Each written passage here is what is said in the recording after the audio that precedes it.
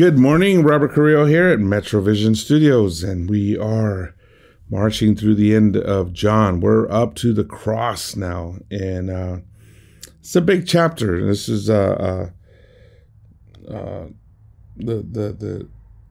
key point where everything happens. Chapter 19, and everything's been leading up to this.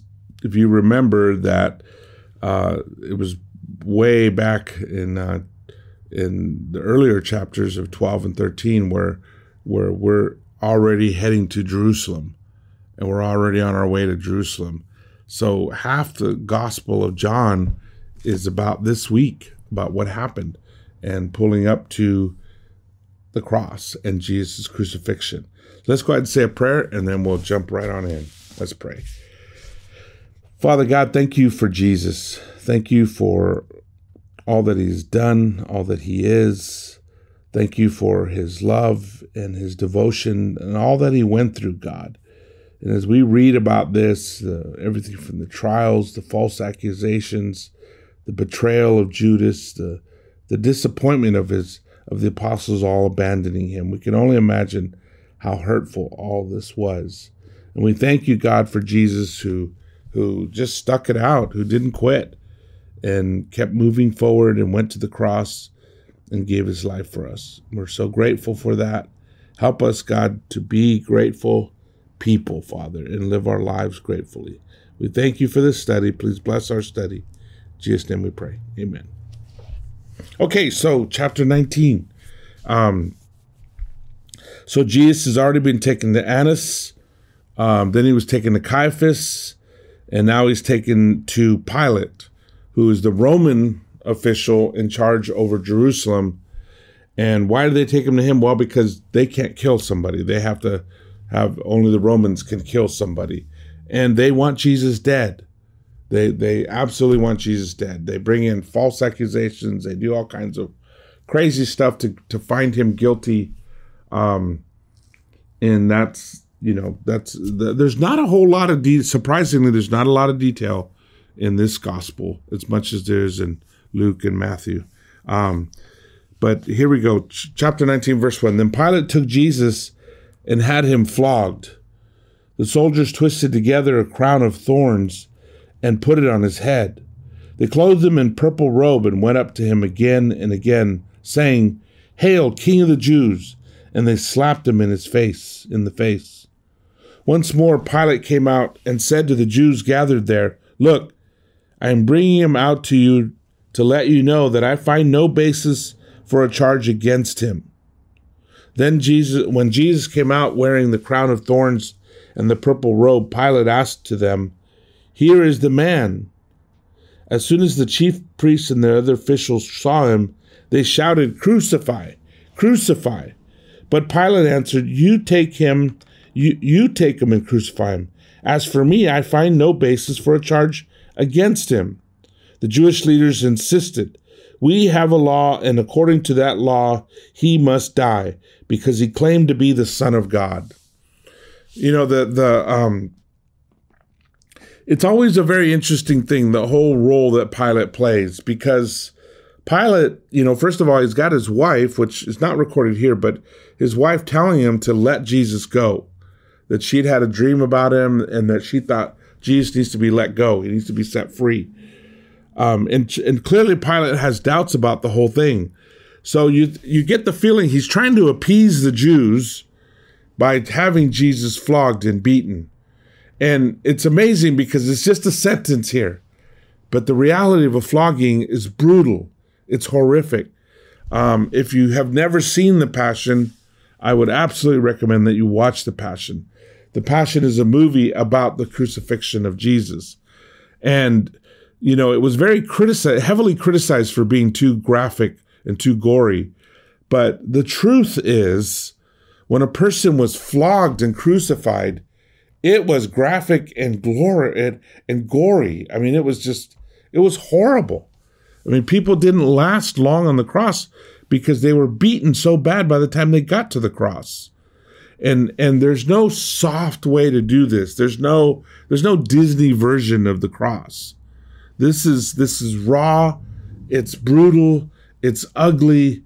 And, I've often thought, why does God make Jesus go through something so intense?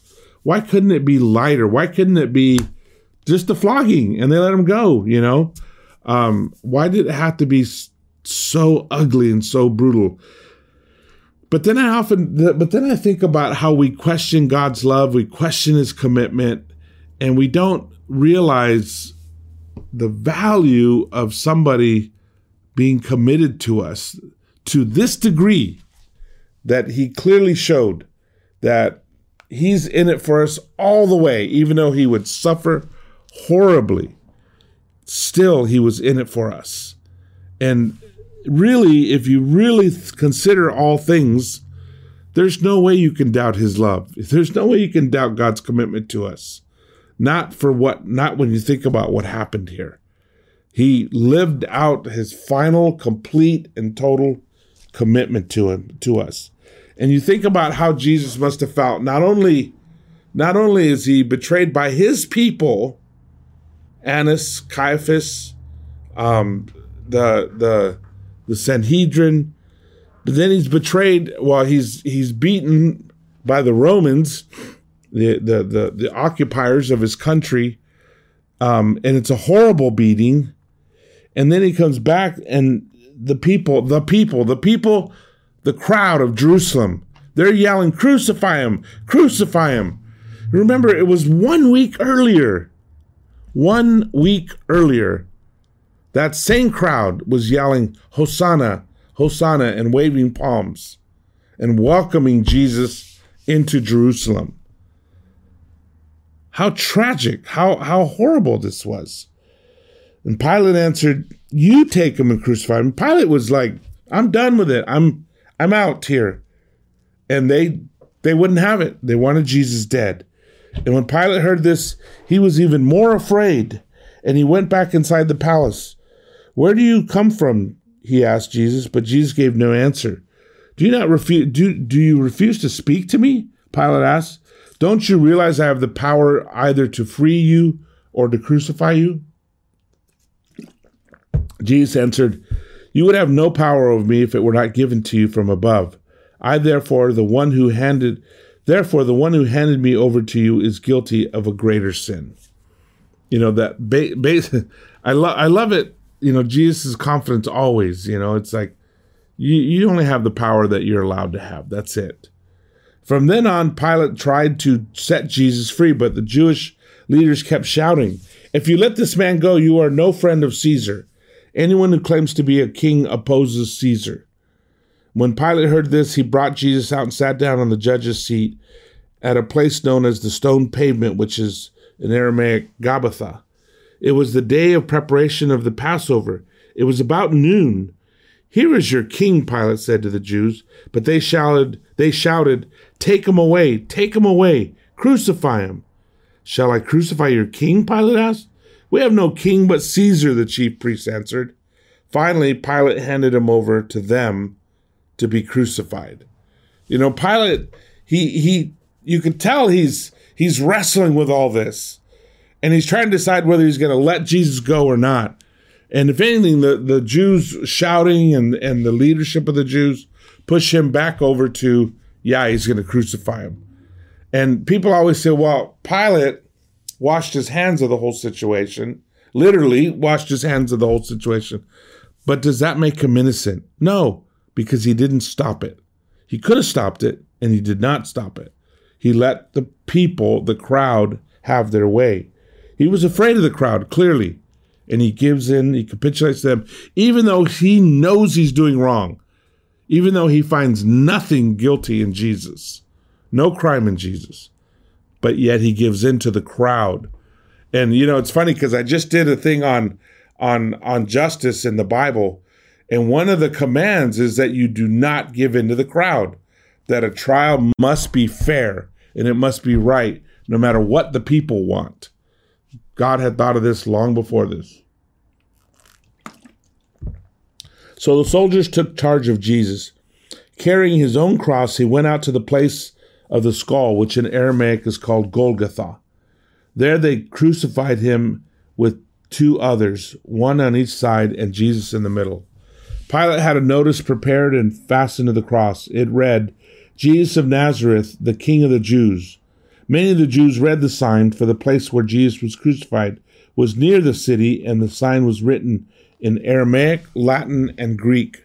The chief priests of the Jews protested to Pilate, "Do not write the King of the Jews, but that this man claimed to be the King of the Jews." Pilate answered, "What I have written, I have written." And when the soldiers crucified Jesus, they took his clothes, dividing it into 4 shares, one for each of them, with the undergarment remaining. This garment was seamless, woven in one piece from top to bottom. "Let's not tear it," they said to one another. "Let's decide by lot who will get it." This happened that the scriptures might be fulfilled that said, "They divided my clothes among them and cast lots for my garment." So this is what the soldiers said. Near the cross of Jesus stood his mother's sister, Mary, the wife of Clopas, Mary Magdalene. When Jesus saw his mother there and the disciple whom Jesus loved standing nearby, he said to her, "Woman, here is your son," and to the disciple, "Here is your mother." And from that time on, this disciple took her into his home. You know, Jesus, being the eldest son, was responsible for his mother and wanted her taken care of when he would be gone. And so, of course, he takes care of her. He in a sense, entrusts her to John to make sure. And then it says, later, knowing that everything had now been finished and that the scripture would be fulfilled, Jesus said, "I am thirsty." You know, there's a total of 7 things Jesus says on the cross, and they're recorded in the different gospels. John only has 2 of them. He has, "I am thirsty," and keep in mind, he has said he is the water of life. He has said that. That was one of his titles. And here the water of life is saying, "I am thirsty." A jar of wine vinegar was there, so they soaked a sponge in it, put the sponge on a stalk of hyssop plant, and lifted it to Jesus' lips. But when he had received the drink, Jesus said, "It is finished." And with that, he bowed his head and gave up his spirit. He says, "It is finished." The phrase is tetelestai. That phrase is loaded with meaning. Tetelestai is the stamp that a merchant, when he stamps something as paid, it says tetelestai. A debt has been paid in full. Jesus said, "It is finished." The debt was paid in full. Whenever an athlete would run a marathon or run the games, the Greek games, when they cross the line, they yell tetelestai, which means, "I've done it. I did it. I did what needed to be done," or "I achieved my goal. I'm finished." Same idea, tetelestai. When one was trading in a business partnership and one person's getting a bunch of product, another person's giving it away, once they're even, once it's all squared away, they'd stamp it tetelestai, that the deal is done. The whatever was owed was paid. Whatever is supposed to be given was given. It has all been given. It's tetelestai. And there's other meanings, but those are some of the primary ones. The word he says, the word that's recorded there, is a very powerful word. It's rich with meaning. And it says, with that, he bowed his head and gave up his spirit. Now it was the day of preparation, and the next day was to be the special Sabbath. Because the Jewish leaders did not want the body left on the cross during the Sabbath, they asked Pilate to have the legs broken and the bodies taken down. The soldier therefore came and broke the legs of the first man who had been crucified with Jesus, and then those of the other. But when they came to Jesus and found he was already dead, they did not break his legs. Instead, one of the soldiers pierced Jesus' side with a spear, bringing a sudden flow of blood and water. The man who saw it has given testimony, and his testimony is true. He knows that he tells the truth, and he testifies so that you may also believe. These things happened so that the scriptures would be fulfilled. Not one of his bones will be broken. And as another scripture says, they will look on the one they have pierced. You know, he gives a detail of once Jesus dies and they don't break his legs because, well, that's one of the prophecies, that none of his bones would be broken. But they do pierce him, and blood and water, which is a sign of death, come pouring out, and they're all there looking. Later, Joseph of Arimathea asked Pilate for the body of Jesus. Now, Joseph was a disciple of Jesus, but secretly because he feared the Jewish leaders. With Pilate's permission, he came and took the body away. He was accompanied by Nicodemus, the man who earlier had visited Jesus at night. Nicodemus brought a mixture of myrrh and aloes, about 75 pounds. Taking Jesus' body, the two of them wrapped it with spices and strips of linen. This was in accordance with the Jewish burial customs. And the palace where Jesus was crucified was a garden. And in the garden, a new tomb in which no one had ever been. Because it was the Jewish day of preparation, and since the tomb was nearby, they laid Jesus there. I mean, it's interesting that Joseph of Arimathea and Nicodemus, two of the older, probably wealthy men, they take the body, and they prepare it for burial, and they get the body all ready for burial. And that's where they laid Jesus. So, you know, it's kind of amazing to me how quickly we go through this in one chapter, the greatest event in history, and it's in one chapter. But you see how Jesus just gave himself to it. He didn't argue with Pontius Pilate. He didn't try to get out of it. He didn't try to prove he was innocent. Not at all. He accepted it. This is what I must do. I must suffer for the people. And, you know, I've always said that this is what I think is the basis of leadership.